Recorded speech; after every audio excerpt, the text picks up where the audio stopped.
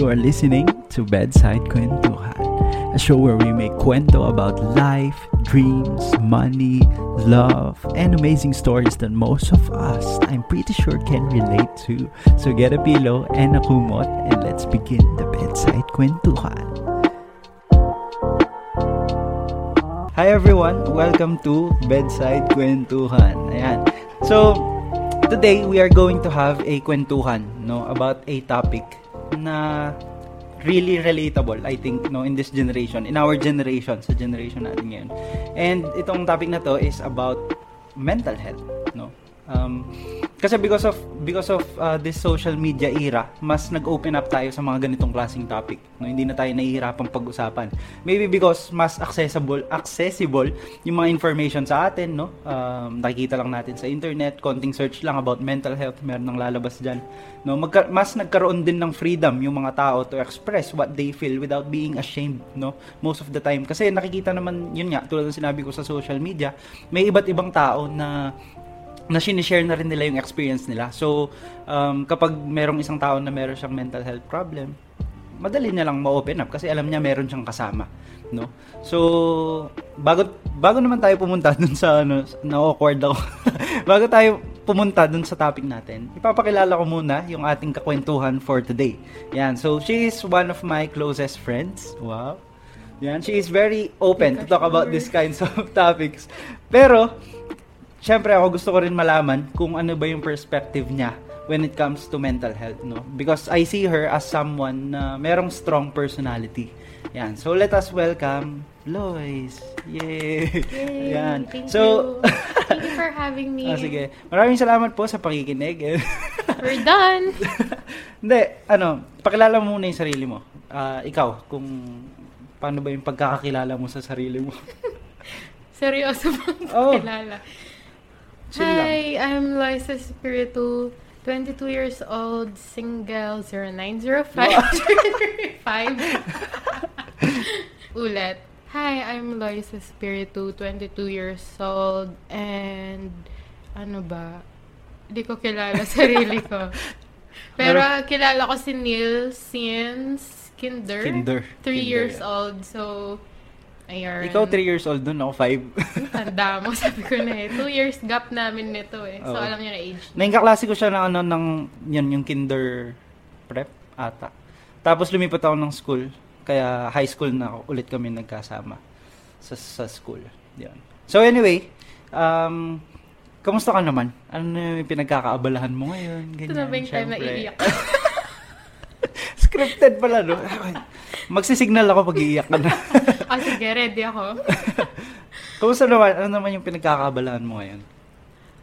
Currently, ano ba yung pinagkakaabalahan ko sa buhay? Maliban sa tulog, nag-aaral ako ng BS, Real Estate Management. Wow! Hindi, ko lang talaga yung excuse ko kasi ayoko magtrabaho. Sana all. So, nag-aaral ulit. Hindi, joke lang. Parang yun yung gusto kong path na i-take. Tapos, ano pa ba? Busy sa church ministries. Meron din ako small business. Guys, wow. Yan. Mamaya ipa-plug natin yung business niya para makabili kayo. Another question about sa'yo. How is adulting life? Siyempre dati tayo, yung mga assignment lang, ganyan. Yung mga pinag-uusapan natin, mga kung ano-ano, mga crush, gano'n. Ngayon, syempre, adulting na, hindi na pwedeng ganyan lang yung pinag-uusapan natin. Mas seryoso na. Yan. How's adulting life? Oo. Parang I'm failing. Wow. May ganun pala.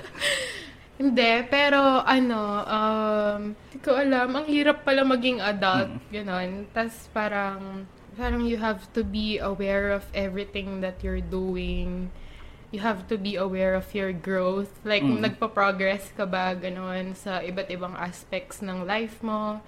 And nagmamature ka ba as a person, gano'n. And syempre, iniisip mo na din yung future mo, gano'n. And for someone single like me, napasok ko pa yung single. Wow, 09? 0905. Hindi. For someone single like me, syempre parang iniisip ko rin in the future pag binigyan na ako ni Lord ng God's best ko, yung pagiging partner ko in the future. Like, am I matured enough? Ganon. Prepared na ba lahat? Oo, prepared na ba lahat? So, pagdating sa adulthood, iniisip mo na yung mga ganon. May ganon pala. So, dati syempre hindi naman natin naisip yung mga yan. No? Puro mga kalokohan lang yung iniisip natin. No? Syempre, since we are talking about adulting, no? Or yung adult life natin, iba na yung pressure. Iba na yung pressure na meron tayo. Mga na-encounter natin, iba na yung klaseng burden na dala-dala natin. No? Pero, yun nga, dati, for example, siguro, yun, yung sa relationship, ganyan, mas naghahanap tayo ng relationship na mas pure, mas matured, ganyan, makakatulong sa pag-develop ng sarili natin, ganyan, and sa ibang tao. Tapos, pressure din sa career, siguro. Yung mga iba natin kabatch, mga maayos na yung trabaho, meron pa nga ata tayong mga kaibigan na supervisor na, mga gano'n. Mga CEO na. Tapos tayo mag-aaral ulit. Nasa pangatlong bachelor's degree ka, hindi mo pa nakita yung yun nga. future mo.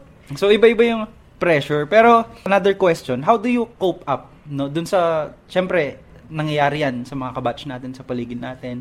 Especially yung mga nakikita natin sa mga social media platforms. Kasi syempre, yun nga, yung pressure, dumarating yan kapag most of the time, or minsan, kapag meron tayong, pag nako-compare natin, hindi natin maiwasang ma-compare yung sarili natin sa mga ka-level natin. No? So, paano ka nagko-cope dun sa ganun klaseng environment? Siguro ako parang natutunan ko to live one day at a time. Parang, siguro assurance din sa akin yung relationship ko with God na alam kong hindi ako mapapabayaan in the future. So, parang kahit na nakikita ko yung mga friends ko na parang yung mga ibang kabatch natin, may mga anak na sila. May mga pamilya na sila, nakapagpundar na sila ng bahay, ganun. I know na iba yung process ni Lord sa akin, ganun. So, living one day at a time helps me to take it slow. Parang hayaan ko lang mag-sink in ako dun sa process na binigay ni Lord sa akin. And siguro yung mindset din, very important. Yung mindset na yung ginagawa mo today, as long as makaka-help siya in the future or meron siyang help sa'yo, kahit na feeling mo mabagal ka, okay lang. Small progress is still a progress, sabi nga nila. So, siguro yon, ganun ako nakakapag-cope up. Pero another thing, siguro blessing din to. Na mas bata talaga ako usually sa mga kabatch ko ng 2 years. So, hindi, yung mga totoong ka-age ko, most of them, nag-aaral pa talaga sila. Nag-K-12 sila, ganun. Lalo na sa church namin, yung mga friends ko sa church namin.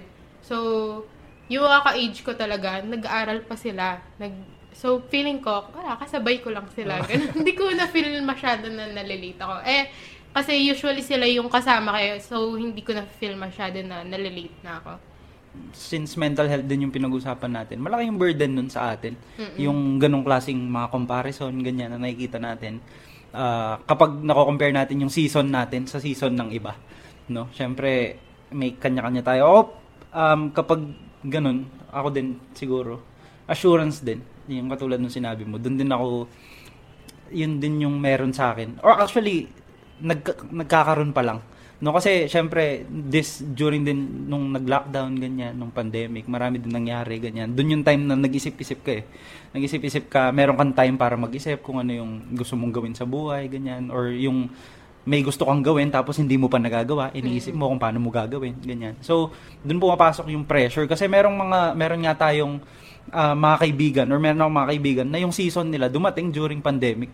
So, syempre during that lockdown, ikaw wala kang magawa tapos sila tuloy-tuloy lang. So, sa akin, yung burden nun sa mental health ko parang nasira. Dito ka lang, ganyan, hindi ka pa makakausad, gano'n. Pero yun nga, assurance. Yun din siguro yung advantage natin bilang mga isang Christian. Oo nga, pero on the brighter side, no, yung pandemic talaga, parang tinuruan niya rin tayo somehow na mag-slow down sa life.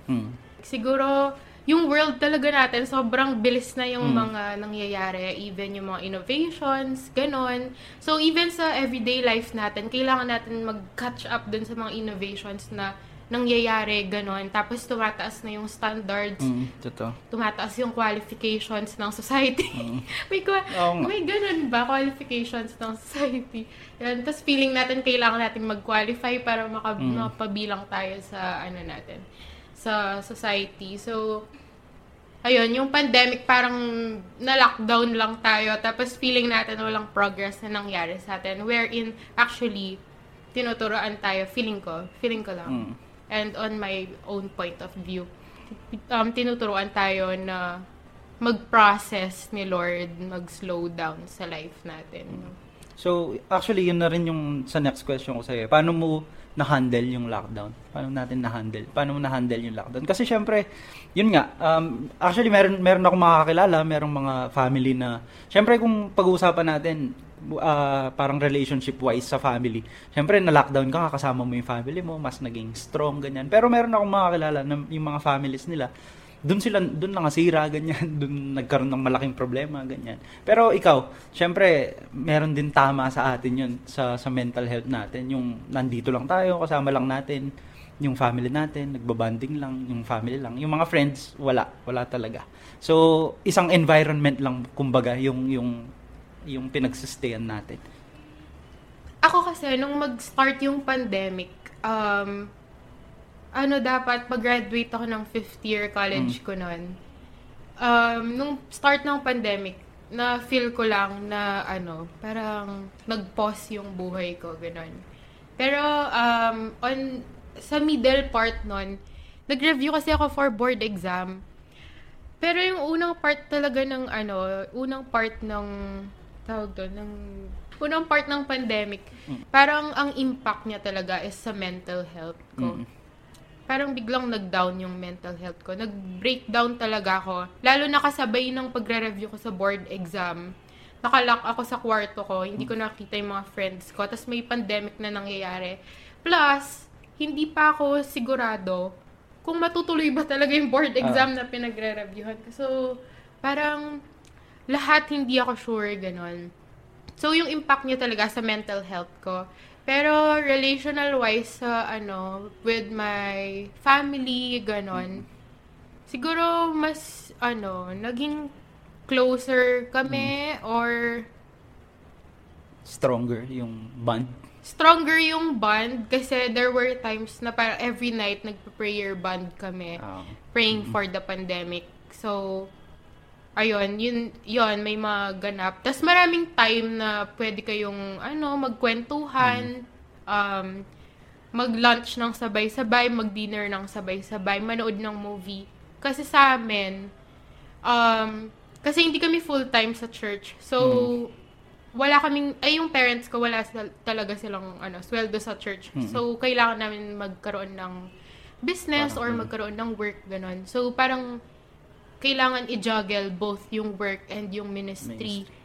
So, most of the time kami, nasanay na kami na hindi kami kumakain together, hindi kami, basta ganun, hindi na masyadong big deal yung kumakain together. Pero nung nag-lockdown, ganun, walang choice. Yun lang gagawin mo sa bahay, kakain ka lang. Wala kang ibang pwedeng gawin. Sobrang importante nun, no, yung sa family. Kasi, ako naman, sa part ko naman, kasi syempre hindi ko naman kasama sila mami, tsaka sila daddy saka yung mga kapatid ko sa bahay. Kasama ko sila tita ko, ganyan. So syempre sila nasa Kapas, ako nandito sa Mabalacan. During that lockdown, syempre, may kasama naman akong family, no, dito sa Mabalacan. Wala naman naging problema doon. Pero syempre, parang may part na nakakapanghinayang yung time na, syempre yun nga yung nag-slow down ka eh. Yung parang yun na sana yung time na parang pwede kayong maging open sa bawat isa, ganyan. Meron kayong pwedeng mapag-usapan. Kung yung mga ganito, yung kwentuhan lang about sa mga ganyan-ganyan bagay. Kasi, actually, mas naging, naman kami, naging open naman kami sa mga ganitong, meron nga time na pag-uusapan din namin yung mga about sa mental health sa family, ganyan. Kasi, syempre, nagka-issue din kami about dyan sa mental health, ganyan. So, nakakapanghinayang kasi yung time na sana napag-uusapan namin yun during that lockdowns, no, kapag may time na parang seryoso yung usapan, ganyan. at least parang nasusupport na encourage yung bawat isa, motivate yung bawat isa na parang okay lang yan, ganito lang talaga yung nangyayari. Parang suportahan lang, ganyan. Pero syempre, yun nga, si Lord, may dumaan na aeroplano. Inform ko lang kayo, guys. Ikaw dun sa aeroplano dumaan. Shout out. Ayun. Wala na ako. Yan. Nakakapanghinayang. Pero at the same time, ano din siya, parang naging motivation din siya sa akin na parang ngayong tapos na yung mga lockdowns, pwede na akong pumunta doon, pwedeng doon ko ibuhos, pwedeng doon ako makipagkwentuhan, makipag-usap, ganyan. Which is nangyayari naman, nakakapag-usap naman kami. Pero alam mo actually, ang ganda na even yung mga parents natin or yung mga older na o-open yung eyes nila about mental health. Sa amin naman, sa family namin, na-open yung eyes ng parents ko about mental health. Kasi inallow ni Lord na maranasan siya ni Papa ko minsan. Mismo. So, there was a time na si Papa ko mismo, dumadaan siya ng depression. And siguro if hindi inallow yun ni Lord, hindi kami maiintindihan ni Papa ko if kami naman yung dadaan ng issues ng mental health namin. So, I think inallow din yun ni Lord before pa mag-lockdown. Si Papa ko, dun siya dumaan ng mga mental health issues niya. Tapos, hinil na siya ni Lord. Tapos, dun nag-lockdown. Kasi siguro feeling ko mahirap din if lockdown, ganun. Tapos, ganun yung, yung parents mo, ganun. Parang sabay-sabay na lang kayong may issue sa mental health nyo, ganun. Mahirap. Parang feeling nyo, walang makakatulong sa inyo, ganun. Pero dahil nga inallow yun ni Lord. So, nung lockdown, ganun, supportahan lang, ganun. And, ako nung lockdown, di ba nga may part na nagre-review ako for board exam, may days talaga na, parang empty yung mind ko, tapos umiiyak lang ako randomly, ganun, sa sobrang anxiety, ganun. Tapos nagpaalam ako sa parents ko na hindi ko na talaga kaya, na gusto ko na mag-stop na mag-review. And, ayun, isang paalam ko lang, naintindihan ako ng parents ko. Kasi, meron na silang understanding kung ano yung nangyayari sa akin. Yes. So, ayun, blessing din yun. Yun. Okay din, kasi, yun nga, tulad ng sinabi mo, yung mga older generation, siguro yung mga parents natin, sila na yung nandun sa last, siguro, siguro sila yung nandun sa last generation na nandun na sila sa malapit na nilang maintindihan yung sa mga mental health issues kasi nga na-open ng generation natin. Pero yun nga, marami pa rin sa kanila yung hindi pa rin parang ganun ka-open. Kasi yun nga, si tatay ko din, napag-uusapan namin yan. Tapos tinatanong, parang nagiging question niya, ano bang kinaka-depress mo yung ganun? Siyempre hindi nila naintindihan which is yun nga, naintindihan din naman natin. Kasi nga, hindi naman ganun ka-open sa kanila eh. Hindi naman ganun ka-open sa kanila yung mga ganyang bagay. So, maganda na at least ngayon, na pag-uusapan natin yung mga ganung bagay, mas madali na lang i-open up. Kasi, syempre, lalo na yung mga yan, anxiety, depression, and other mental health, yun lang naman yun siguro yung mga pinaka-common. Pero, lahat siguro ng mental health, mahirap silang i-open up hanggat parang hindi pa talagang totally lumalabas. So, mahirap kasing, meron kasing tao na siguro naka-experience siya ng depression or anxiety, hindi naman niya i-open up na lang agad-agad yun eh. True. No, most of the time, hindi naman ganun eh. Mahihirapan talaga siyang sabihin sa ibang tao. Oo, kasi parang hindi mo alam kung i-validate ka ba kapag sinabi mo or yun hindi. Nga, yung baka sasabihin lang sa'yo na, hindi, malungkot ka lang. Parang, hindi, tara, Jollibee tayo. Parang wag ka na malungkot. Yun, yung mga ganun ba? So, okay din na napag-uusapan yung mga ganun lalo na sa family. Siguro, naniniwala ako na sa family naman dapat nagsa-start yung mga ganung conversation. Actually, kasi inside the family, yun yung parang pinaka-closest sa'yo na merong iba't ibang generation. Parang halo-halong generation siya. So, parang inside the family, dun mo rin malalearn yung iba't ibang bagay. Even yung culture ng generation before, culture ng middle generation, or culture ng generation natin ngayon. So, parang, ayun nga lang, we have to be receptive of everyone's ideas, di ba? So, ayun. Dapat para mas open. madali. Open-minded. Power. Wow, power. Ayan. Sige, moving to our next question. Ito naman, pang sarili lang natin, no? What is your definition of a healthy mental health? Wait, search ko. Actually, nag-search ako. Sabi sa mentalhealth.org.uk, sabi niya dito, a healthy mental health is having the ability to feel, express, and manage a range of positive and negative emotions. Having the ability to form and maintain good relationship with others, and having the ability to cope with and manage change and uncertainty. So, yun daw yung ibig sabihin. Bakit Tagalog? Sige, ikaw na. Ano ba yan? Nag-search ka na nga lang din. Ba't English pa? Oo nga eh. Wala kasing Tagalog yung Ang hirap eh. Sa bagay. Pero yun nga. Siguro in simpler,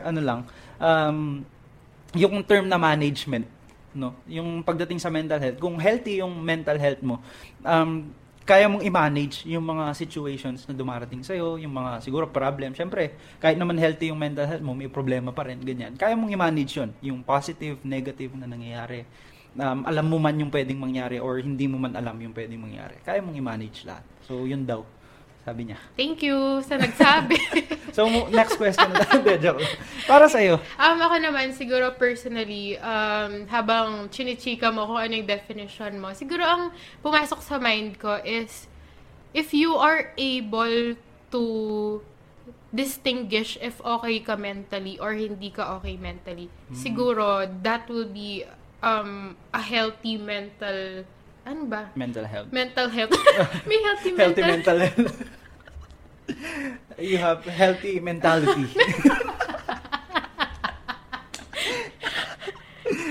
Sige, ayun, pag na-distinguish mo siguro, kasi kailangan natin i-accept yung fact na existing talaga yung anxiety, depression, yung stress, yung pressure, and even yung mga deeper na totoong mental health issues.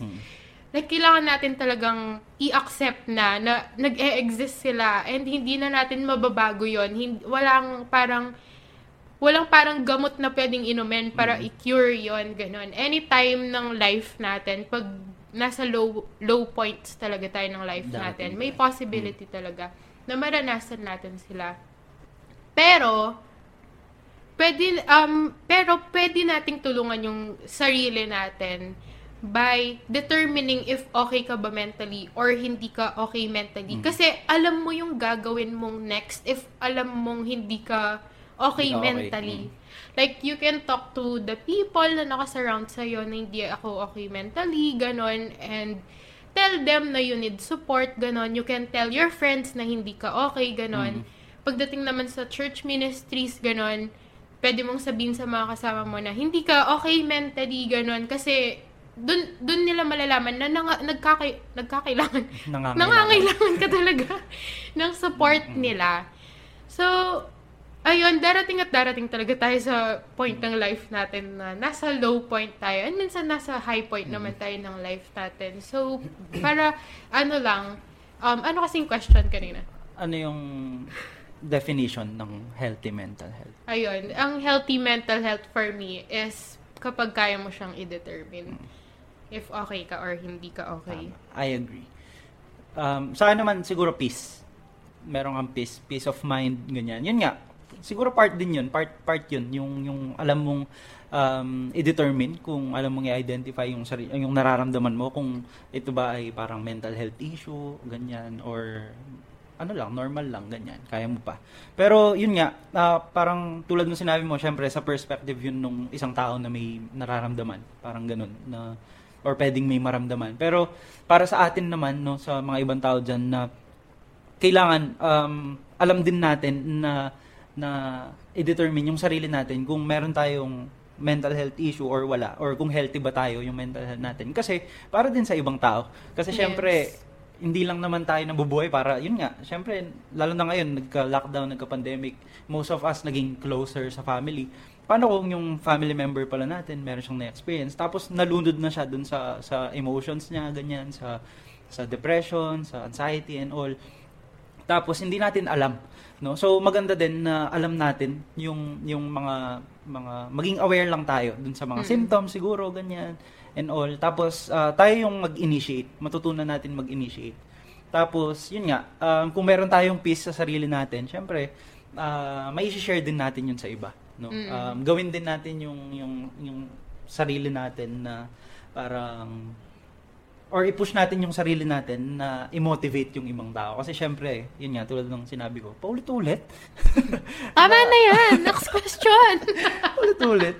Yun lang, hindi lang to about sa atin. Hindi lang to about sa atin. No, actually, kasi yung mental health, like, pag talaga, makaka-affect din siya sa ibang tao, no? Oo nga, yun. True. Yun sabi nga dun sa meaning nung sinerge ko, sabi niya, yung healthy daw na mental health is having the ability to form and maintain good relationships with others. So, syempre kung hindi natin alam yun, di tayo healthy personally. Hindi rin tayo makapag-maintain ng good relationship with people. Paano tinakwil mo na lahat ng tao sa buhay mo? Dahil di ka okay. Yun nga. So, ayun. So that's it for the part 1 of Mental Health with Lois. Yan. So follow us on Spotify and stay tuned for the second and last part of the third episode of Bedside Kwentuhan. Bye!